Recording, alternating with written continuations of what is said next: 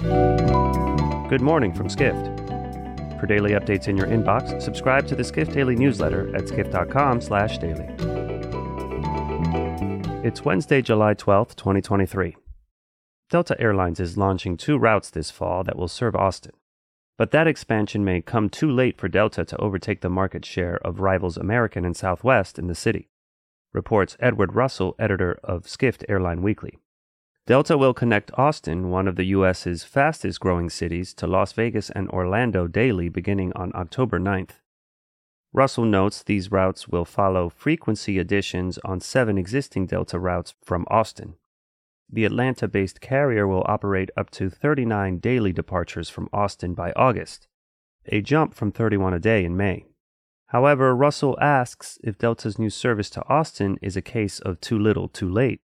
Delta trails Southwest and American by double-digit percentage points in terms of market share in Austin. Russell adds that Delta is a long way from matching and setting itself apart from Southwest and American's offerings in the city. American will offer close to double the number of seats from Austin this year as it did in 2019. Next, Sojourn, a business-to-business marketing platform for travel brands, is expanding into hotel tech via its newest acquisition. Travel technology reporter Justin Dawes explains what Sojourn is looking to accomplish.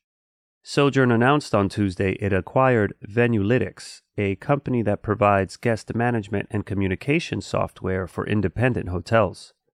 Dawes reports the tech from Venuelytics will power the new Sojourn Guest Experience Solutions business.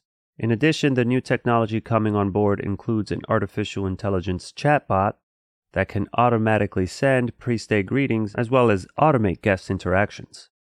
Dawes notes desk staff at hotels should be freed up to perform more complicated duties. Sojourn Chief Solutions Officer Kurt Weinsheimer said the company has seen hotels reduce front desk calls by up to 70% by implementing an AI-powered concierge. Finally, Middle Eastern carriers are playing a leading role in the aviation industry's global recovery, reports Asia editor Peden Domabhutia in Skift's Middle East Travel Roundup. Airlines in the region saw traffic in May reach 17% above 2019 levels, according to a report by the International Air Transport Association. Middle Eastern carriers also saw a 31% traffic increase in May compared to the same month last year. Bhutia adds international aviation traffic in May hit 96% of pre-pandemic levels.